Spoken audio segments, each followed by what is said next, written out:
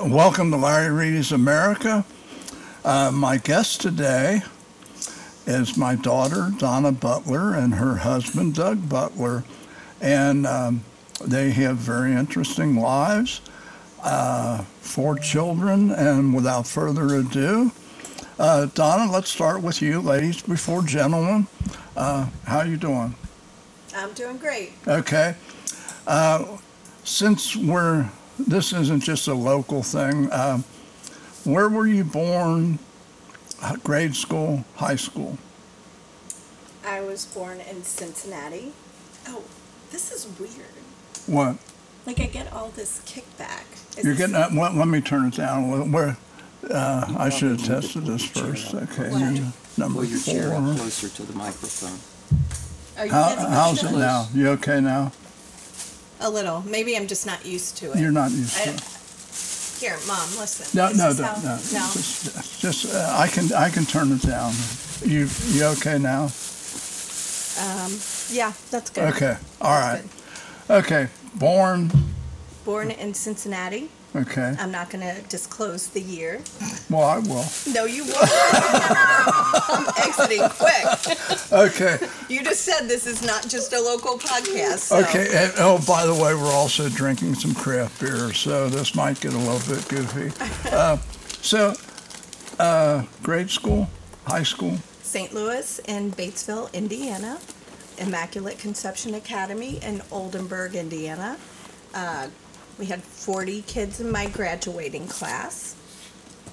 At Oldenburg? Mm-hmm. Wow. Yeah, I think 200 and something total in the school when I Yeah, was there. I had 213 in our graduating class. Okay, college? Marion College in Indianapolis. Okay. Now, I'm going to talk to Doug, and then I'm going to get back to you. Doug, where were you born?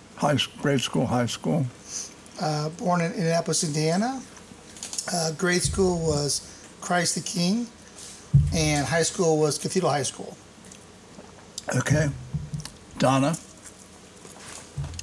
that first lousy job after college you had, Yes. tell the audience how bad it was.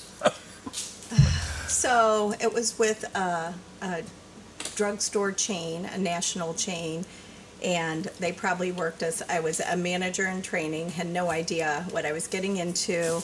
Probably worked like 70 hours a week, was unloading all the trucks, helping in the pharmacy, like whatever they needed, I did.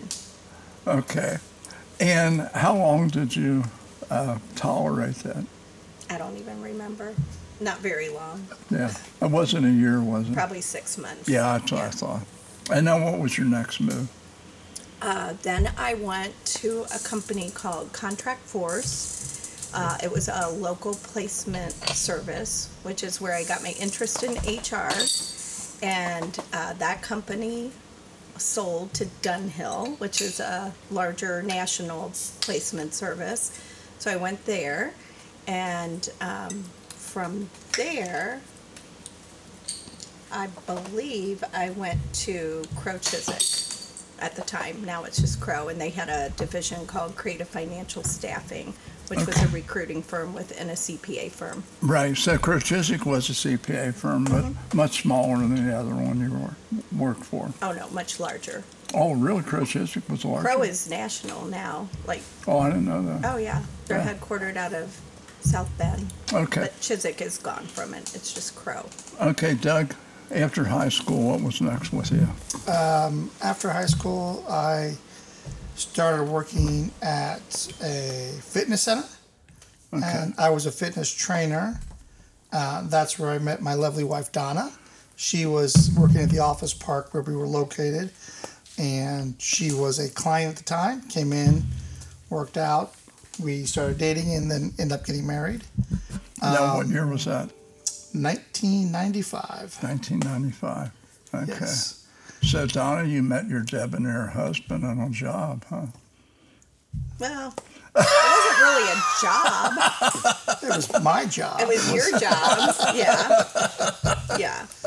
Okay. So And so after, how long did you stay in the fitness center? I was there probably 4 years, 5 years roughly. And then from there, one of the other people that I met at the fitness center was opening an insurance company. So I went and sold insurance. And then from there, went to insurance marketing. And some of these companies were new and now have since closed or been moved on. And then from there, I went to I worked at Progressive. So I've been in a lot of different insurance fields. Yes. And then most recently, I worked for a company called Haywire, and we're an internet service provider up in Indiana. Okay. Donna, after Crow Chiswick, what happened? Is that when you started consulting, or actually? So I left Crow, and after I had my second child, I decided to start my own business and left, and Crow was still one of my clients because we recruited for their clients, and they continued to feed me work. So if a bank needed a new controller, I would assist them with it. I would get the fee. I would pay them a small portion of it, but it also gave me the opportunity to start working with small clients to do more entry level into the HR field, like employee handbooks and policies and procedures. So that was what I thought I would do long term because it fit well with raising a family. We had 2 kids. We thought we would have more at that point.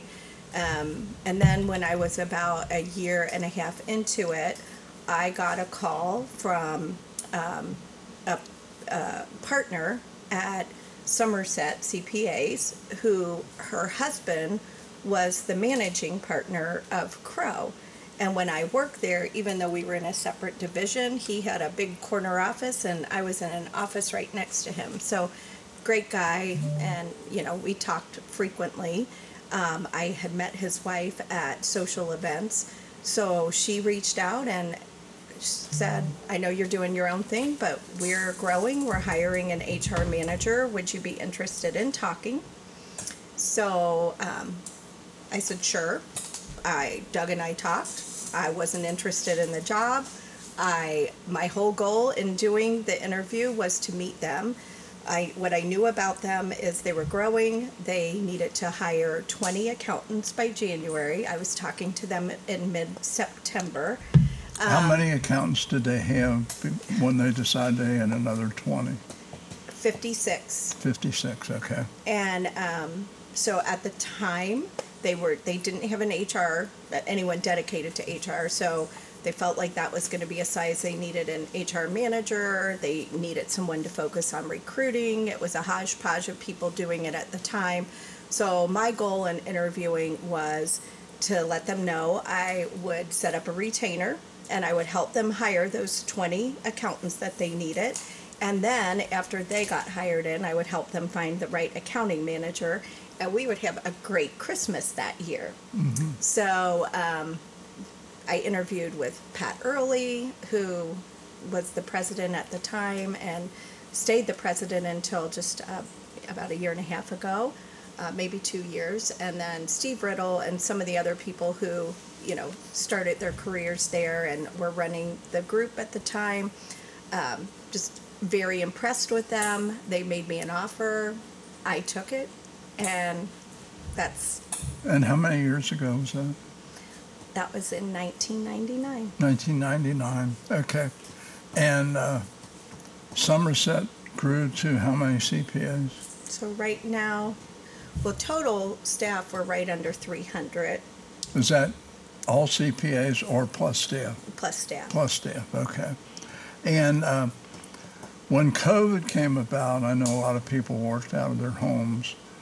Are they back in the office? They're starting to. We have a large portion of people who never thought they wanted to come back, who are finding that they've missed the collaboration with other staff. So we're seeing a lot more people come in. It's just a flexible work environment, more so than it was. Like for me, I usually work remote every Friday, but I can be flexible if if I have things that I need to focus on and don't want the distraction of being in the office, I'll work from home. Okay. So when you started out with Somerset, did they have any type of an HR program in force? No. So, so what did you do how did you get it started? So when I first started, they told me they wanted my focus to be recruiting because they needed to hire so many people. They had also just acquired another small firm. It was McGee Rice and Wheat. So with that acquisition, the new clients, that's what created the need for more accountants. I guess my first experience at Somerset where I felt like they need a full-blown HR department and a program was I was doing how you recruit it back then, because you didn't have LinkedIn, and you just pulled resumes of people you called them, emailed them, and after every call that I made, I would send a letter, thank you for your time, blah, blah, blah. So I had a stack of letters. I put them in the outgoing mail, and the next day I came into the office and they were all opened and on my desk and marked up with a red pen. So I was like, what is this? And the person who was the office administrator came in and said, well, this is great that you're sending people letters to thank them for their time, but you didn't use the Somerset template, you didn't use our formats, you didn't use our fonts. And my response was, of course I didn't, nobody trained me. So that was kind of the beginning of, we need a training program. You can't just, that can't be a good impression to hire a new person, think they've done something really well, and then they get red marks all over everything for something they haven't been trained. So that was my first experience, and we developed training, we developed recruiting, we developed onboarding programs, and it's continued to grow every year. Okay, so during that period of time, you were still recruiting, basically setting up a HR handbook for the company. Did you have anybody working with you at that time? Not with me, but we hired a trainer who did amazing work, and she helped create some of the training programs. She had an education background, but she also had programming, so she could take she could understand the systems that we use, the accounting systems, and put training programs together. So that was kind of the beginning of looking at onboarding a little bit different than having accountants train all of our new staff. Okay, I'm going to come back to you. Doug, the company you're working for now, you're basically setting up internet in apartment complexes, businesses, and such. Correct. I mean, we're really focusing more on apartment buildings or multifamily buildings. We bring fiber into the building. Okay, on the fiber optics, who are you using for the fiber optics to come in? So from the street, which is where it usually comes in off of, we have a company called Crown Castle. Okay. They're just, I think they're nationwide. They are the ones that bring it in from whatever the access point is, whether it's a street, telephone pole, whatever, into whatever kind of building we want. From that point, then we go in, we build up the cabinets, we put all the hardware in, run all the wiring from our main system, which is our main cabinet, out to the apartments themselves. Okay, now, are you just going to the larger apartment buildings? Are you doing like 4 or 6 family, or what's your criteria? So initially, right now we have just started on the larger complexes, but probably as we are growing, we are starting to do some of the smaller ones for some of our clients that might own multiple companies, own multiple apartment buildings. But right now we're more focusing on probably ones that are somewhere in the 150 to 200 apartment range. Okay, now, so before you go in with the fiber optics, what have they been using? So normally, most of them have been using up in Indianapolis.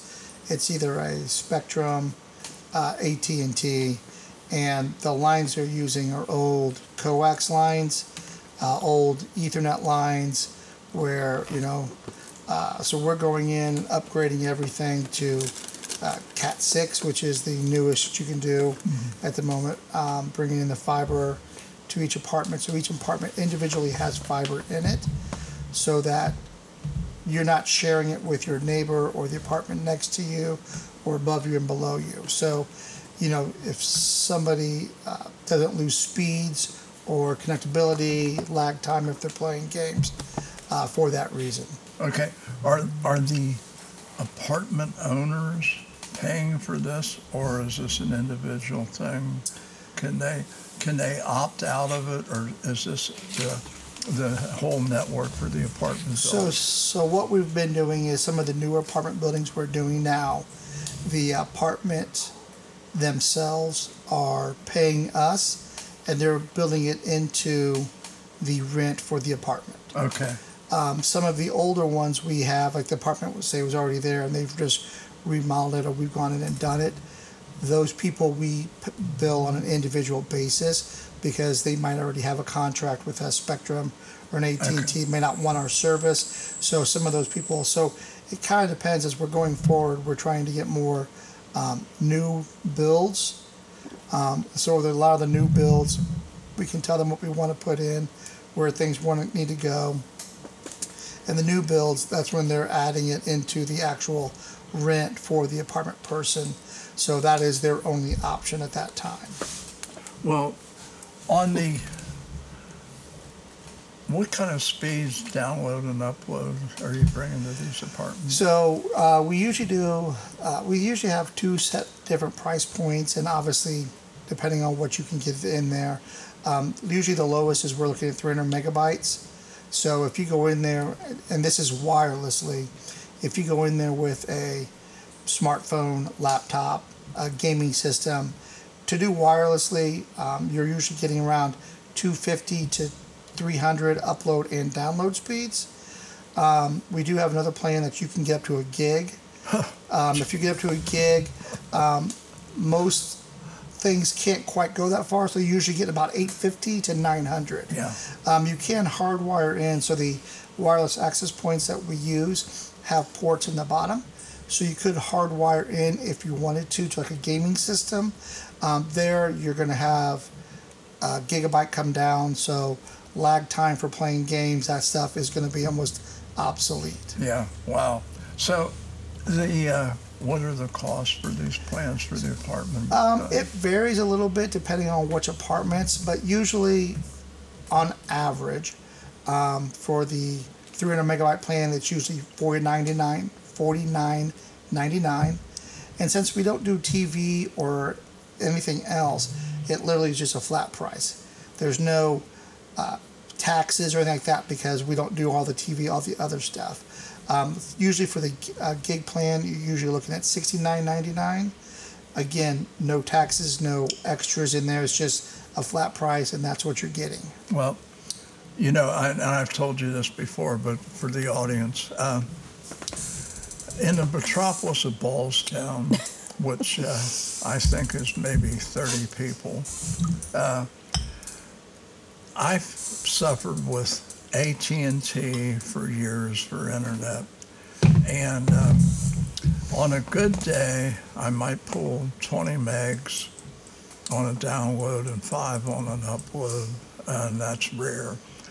I waited 2.5 years for Starlink, and even though Starlink is a Tesla thing, they have 4,200 satellites in orbit right now, and in 5 years they expect to have 40,000.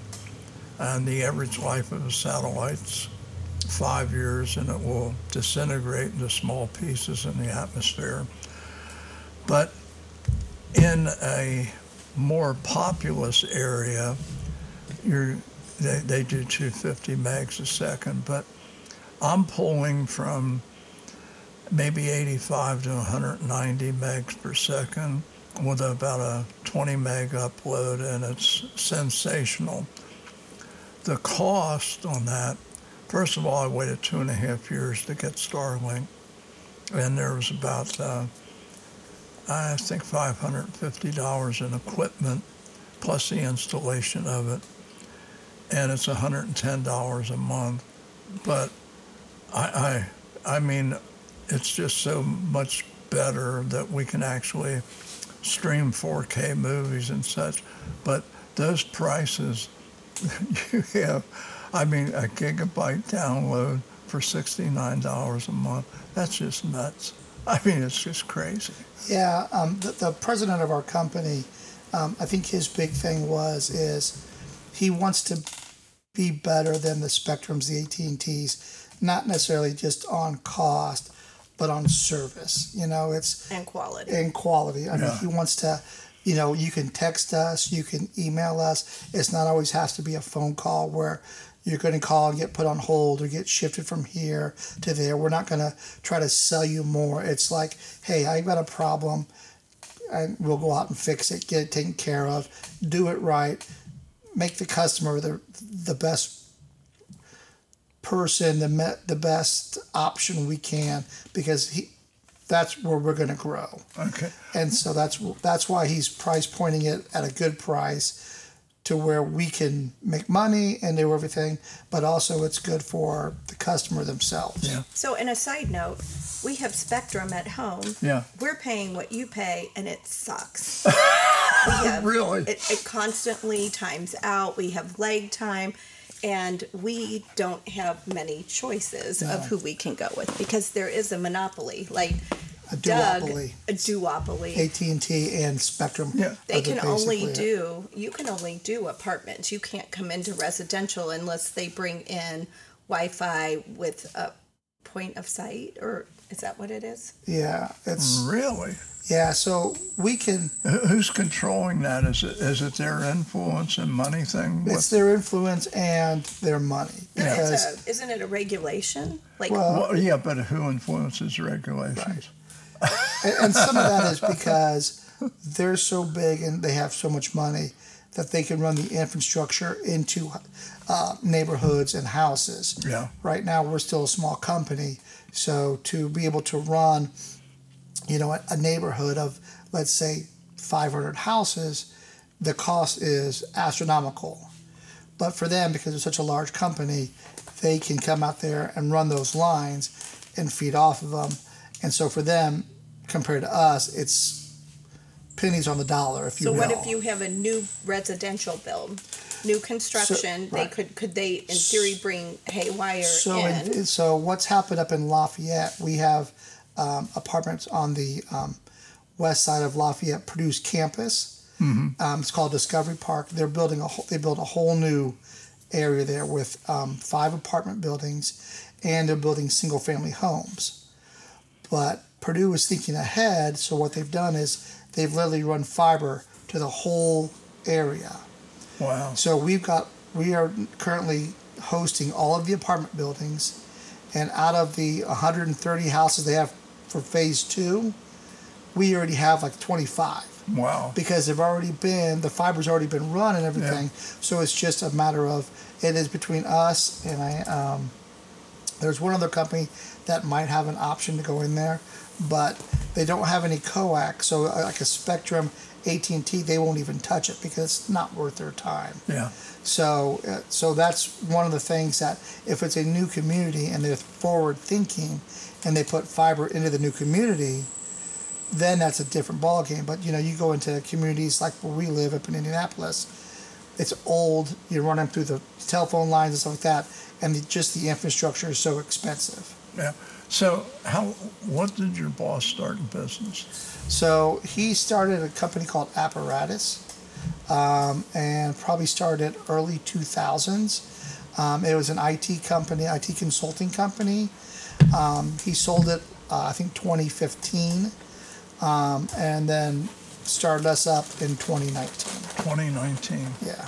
So really, and you were one of the first employees? I technically was employee number one. You were employee number one, really? Yes. So how many people's working now? We have 7. 7. Yes. So the future's bright. I am hoping so. Yes, the future's bright. We the next 2 years we're really growing exponentially, where we're going to start having to hire more people. We've already hired 2 people this year, so I just see it progressing from here and going out. Yes. Wow, that's great. Okay, I'll come back to you. Sure. Donna, let's get back to HR. So today, kids in college, a lot of them are confused. They don't know what they want to do.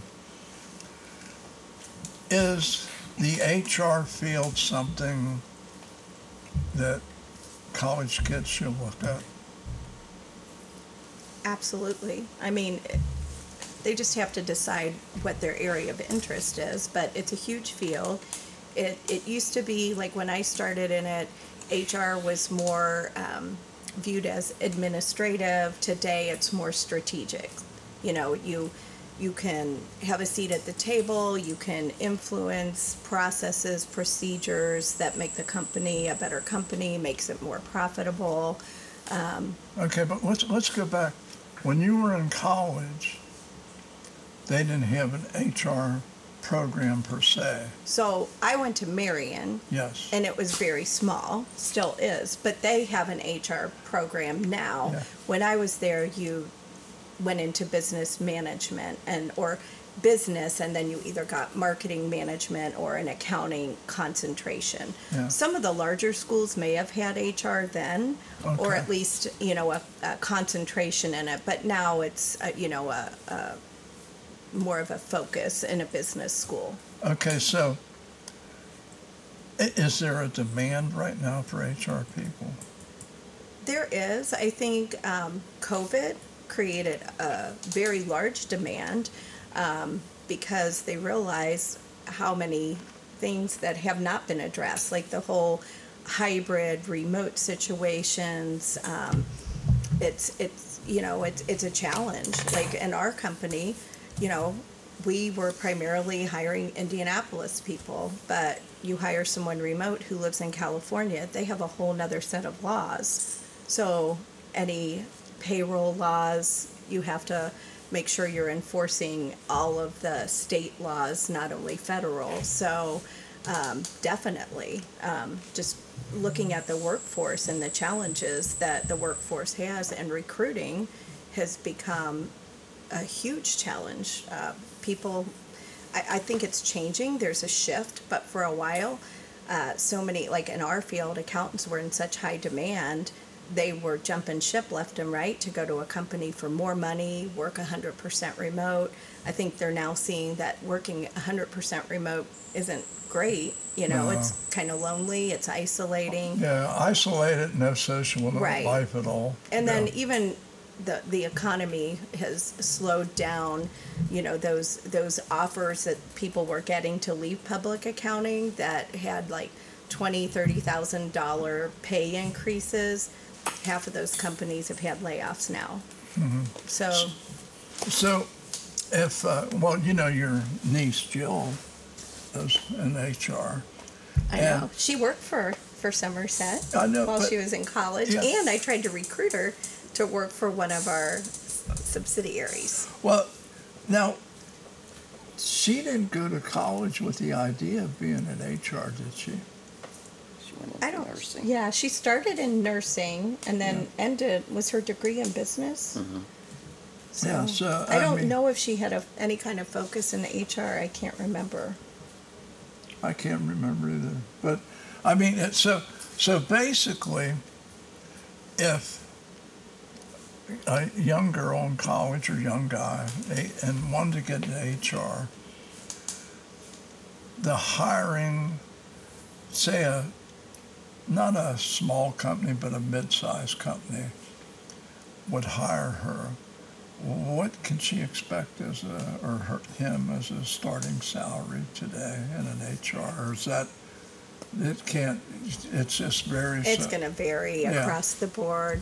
I like my best advice if someone thought they might be interested in HR, get an internship, focus on Okay. HR. I mean, I think in almost any field, internships are so important. Like when I was in school, they were out there, but they really weren't a requirement. You know, now if you don't have an internship, it's pretty tough to get into a field. Well, speaking of internships, Monica, Robbie and Monica, Robbie's a grandson.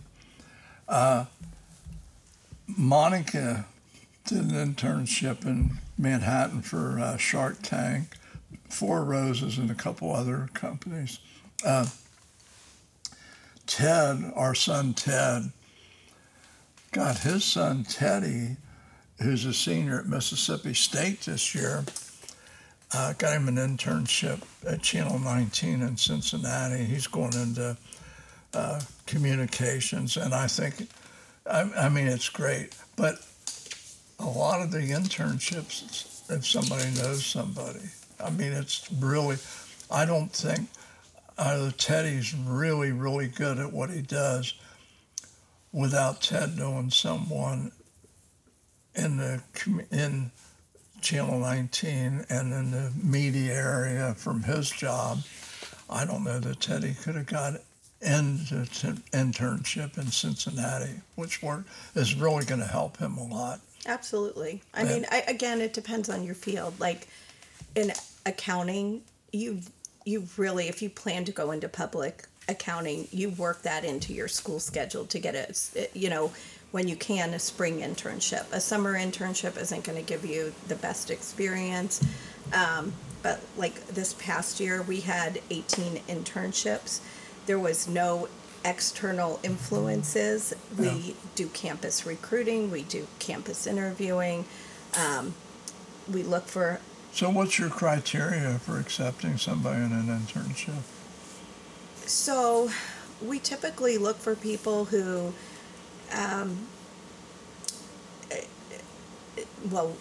good GPA is kind of a given in the public accounting industry, but also has involvement in other activities. Someone who can show that they can keep a strong GPA but still be involved either in a sport or outside activities, have another job. Usually if you need to be able to multitask in our industry. So when someone is interested in being a CPA and he's doing an internship, basically he's shadowing a CPA or not. Well, every firm is going to be different. Our firm is a little bit unique in the fact that we have built our internship program to mimic what a first-year staff will do. Really? So we want them to have that exact same experience. They're going to be pulling the same type of work. We want them to work those long hours so they know, like, if you take a full-time position with us, this is what the first few years are going to look like. We want to make sure that they understand that, they can do it. We probably, I would say, 60 to 70% of our interns become full-time hires. And it may also help people decide, I like accounting, but maybe public accounting is not for me, and that's okay. I mean, that's why we do the internships. Well, years ago when I went to work for Sun Oil Company, in my first interview, they said, we don't hire people just to be a territory manager. we want somebody who eventually is going to be the president of the company. And I said, no, you don't. I said, that you're just blowing smoke. I said, there's limitations, and I understand that. But when you're getting an intern, do they expect to be a partner someday if they work in public accounting? Or are they just going to be satisfied with that they're going to make good money, being a good CPA, and maybe never making a partner?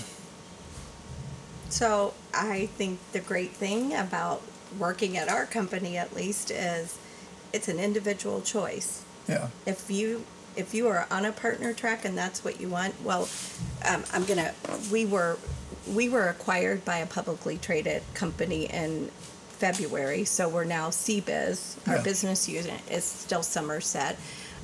So there are no partners any longer, but a managing director is the equivalent. So, we have people who don't want that too. We have people who want to have a good career, make good money, make a difference, and you can go on and be a senior manager, a director, and that might be the path you want to go. But if you are on a managing director track, we know it and we work with you on it. That's great. Like what you need to do to get there, whether it's revenue generation, client generation, there's a plan for you. Okay, I'm going to pause. Back to Doug. Doug, what is your company's long-term plan? The long-term plan is that we would like to try to push Spectrum and AT&T as much as we can and get the duopoly of the internet out of Indianapolis to show people there's a better and maybe less expensive way to get internet. Fiber is kind of the way of the future and kind of the way to go. But I think a lot of people don't understand that. They don't understand. They hey, I turn my TV on, I got my cable, that's all I need. So I think probably our long-term plan is that we can make a dent in something as far as getting AT&T and Spectrum and that duopoly of the internet away from them. Mm-hmm. That's it. And Yeah. consumers expect more today. I mean, with so many people working remotely, it's impossible to, if I'm on a Teams call and my internet cuts out, Right. like I'm not paying what you're paying and have my camera not functioning. Sure.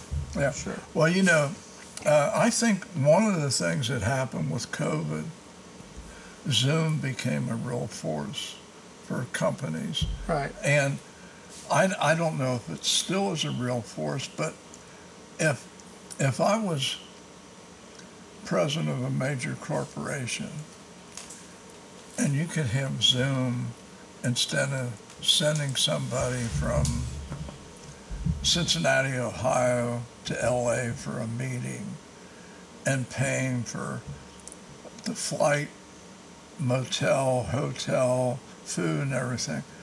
I mean, it's really kind of stupid because the interaction on Zoom is tremendous. It's the same, right. And is that still a big thing? Now the COVID's over, or are companies reverting back to the dumbass thing of sending people and giving them unlimited expense accounts and such? I don't think so. I still think after COVID, a lot of people are still working from home. I think that Zoom and other ones like that are a big thing because, we get people all the time in the apartments when we're in there doing it. They're like, hey, I've got a Zoom call or I've got this. And, so I think that's a big thing, is like Donna said. I think, with the Zoom calls and the live meetings and not dropping calls, the streaming, that's all going to be here. And I think it's going to stay for the next millennia. I think it's just going to get, like you said, I think if you're stupid enough to pay somebody if they don't have to be there in person, and the expense of sending them somewhere else, that Zoom call is so much better. You get the same interaction, you see the person, so on and so forth. And a lot of people are still working from home, or like Donna is, or like my son, they work from home 3 days a week. So you've got to have that, the internet connection. You've got to have all that interaction, because working from home is a thing to stay since COVID. Yeah. So every meeting I schedule, Teams is the Microsoft virtual meeting, so it's like a Zoom. But every meeting I schedule internally, I have, if you're not live, I always add a Teams link. So half of my meetings are Teams, and like our audit team, they used to, it's hard to attract auditors who don't, it's traveling might be really glamorous when you first start your career, but Not with the airlines today. but pre-COVID, I think, if people wanted to travel, you get to go to some nice places, but a few years into your career and you start settling down and having a family, that travel isn't as attractive. Yeah. So we've been able to cut our travel time so much for even our audit staff who were used to traveling, and now they can do a lot of the work via Teams or Zoom with their clients. The company can save a lot of bucks. Absolutely. Yeah, and normally most companies, if they save money like that, it's reflected in bonuses too. Right. And I just think it's a wave. It's a wave of the future it's here now. Right. I hope it never leaves, because I think companies paying somebody like going to Louisville and eating at Jeff Ruby's Steakhouse. I mean, how stupid is that? Right. It doesn't have to happen. Yeah. And I think a lot of travel plays on people, because you're in a plane so long, and you get someplace, you have to rent a car, you fight traffic, then you go to a meeting. I think a meeting would be I think Zoom is really neat, and I know there's other venues that are just great too. So. And also, I think one thing is nice is that you can do it while you're on vacation. Well, So if you want to say, hey, I'm going to spend a month in Florida or wherever you like to go, you can sit there and do work, do Zoom calls, do all that stuff so much more remotely than you used to be able to. I think it's here to stay. Yeah, and I think there should be maybe a couple meetings a year. The social aspect of it, face to face with people, is better than Zoom, but it doesn't have to be all the time. Right. And it's just, and I often wonder how all these car rental companies will survive. Because the traveling is definitely not what it used to be. So, okay, Donna, back to you. Okay, so with the new company, big time changes, new systems and everything. Explain to the audience, how large is this new company? So CBiz has probably 6,000 to 7,000 people. Whoa, that's pretty big. It's very large. Yeah. So they've got, we're just kind of going into regionalization. I think they've grown a lot by acquisitions. Yeah. They've acquired a lot of CPA firms. So trying to work on more centralization, because a lot of the firms have come in and still function like they used to. But I think there's a need for us all to do things the same way if we're going to be successful. And it's just easier. Like, I was looking for, oh great, this means we're going to have a new procedure for evaluations or performance management, and they have something, but I was told, well, a lot of the offices do whatever they used to do. For us, it's gone. We don't have a performance management system, so we are adapting. Well, it's like that in every business. I talked to Ronnie Weigel, he was on a podcast, and a funeral director, and he opted to go with the big funeral homes. And the thing is, even Chris Alt, chiropractor, he said he was approached and said, well, how would you like to work less hours and make as much money as you do now? He said, I'm in. So it's a thing that's happening, and it's not all bad, because sometimes in a small business, you're just working yourself to death. And I know from being a small business owner, I missed a lot of stuff. Had to work a lot of hours, and it's making it easier, longer life, better life, maybe. Absolutely. I mean, this is a great move for our organization. Our accountants are going to have more opportunities. They have more opportunities to specialize. We can be a resource for a New York office if we have a practice that they don't have, and vice versa. And, we spent so much time trying to figure out processes and procedures and software, and people at the top who are leaders who should be out charging their time they were in meetings constantly. So, fast forward, we've got departments and teams that can build those processes and procedures out and determine what the best software is. So the people who should be out dealing with clients, that's what they can do. Mm-hmm. So, okay, back to Doug a minute. Do you have, besides the installation and everything, do you have an IT person that works for your company? Yes. Okay. So he's programming everything for your installations and stuff. Correct. How far can your company take this as far as being really innovative and not just being one of the top people that go to apartment buildings and things like how far can this go with your company? I think it can go as far as we'd like it to go. The owner of the company had an IT consulting firm that was sold, and I think he has not only the innovation and the knowledge, I think he has the wherewithal of hiring the correct people to get this to go where he perceives it to go. Let's say he wants it to go, to the roof of a house, he could take it there. So I think it just boils down to where Kelly, which is the owner of the company, where he wants to take it. I don't know the whole long-term plan, but I could foresee him with the knowledge of people that he knows, hiring processes that we have in plan, that we could make a big dent in this and do a really good job. Does he want to be in multi-states or just stick around Indiana? He'd like to be in multi-states. Okay. Now, is that nationwide? I don't know. Is that just the Midwest?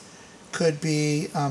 I know probably right now we are strictly just in Indiana, but I know we've had some talks about going into Kentucky and some other places. So it just kind of depends on where we decide to go to next. It seems like it's a wide open market, because I'll tell you, almost every small city and some of the big cities, they lack apartments. I mean, there's really an apartment shortage. Right. Not everyone wants to be a homeowner. Not everyone can afford to be a homeowner. And I think these rentals will eventually level out, because some of the greed involved in the multi-apartment owner people is sickening. Sure. But maybe I think that'll eventually even out. But I think the young people today, they're getting married later in life. There's always two incomes now. When Nancy and I got married, all of our friends, once you were pregnant with 7 or 8 months and your wife quit working, that was the end of it. One income family. Everybody's a two income family today. And they're very, very mobile. They spend money. That's why the advertisers always want to target the younger people, because they will spend the money on some things worthwhile, some crazy stuff like going to a Taylor Swift concert and paying $1,500 for a ticket. Yes. So, but I think you got a wide open field, and I hope you guys have the best of luck. And Donna, with your company, I think you've had tremendous growth over the years. Probably the smart thing for you might not have to be a jack of all trades and get a little more time off and such. So I think it's a good deal. And we're up to the 50-minute mark, so you didn't think we would last, did you?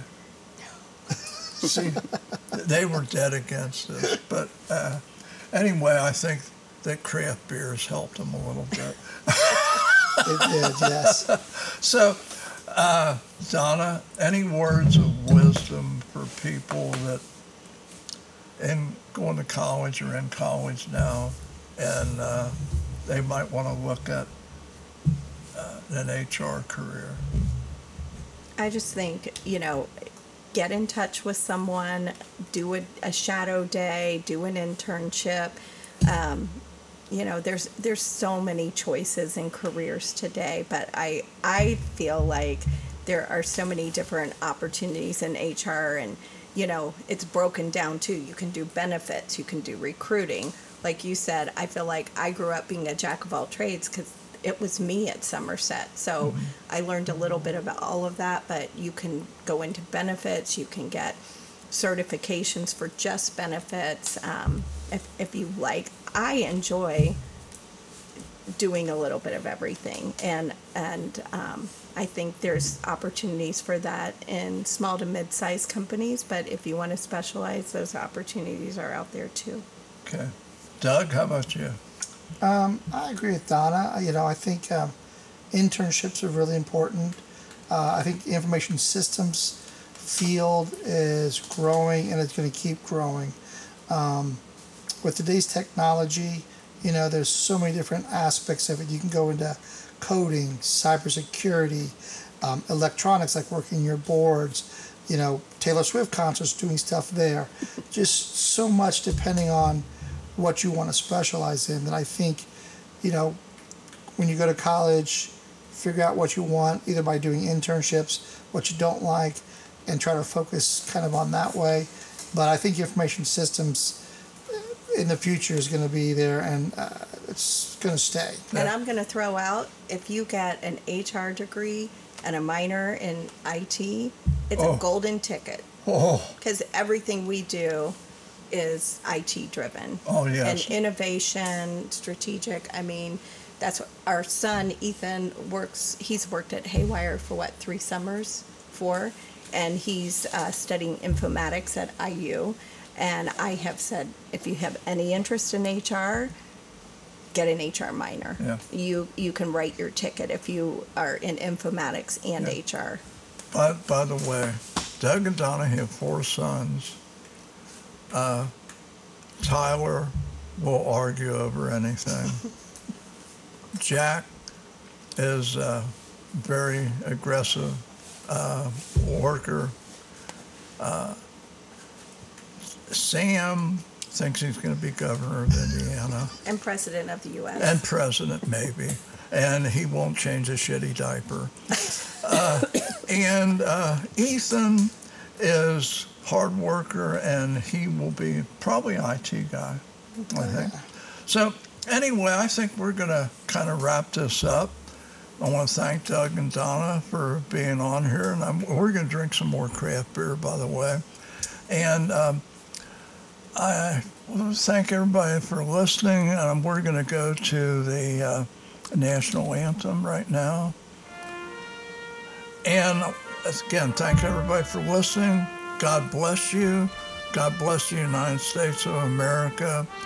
And I will talk to you on the next podcast.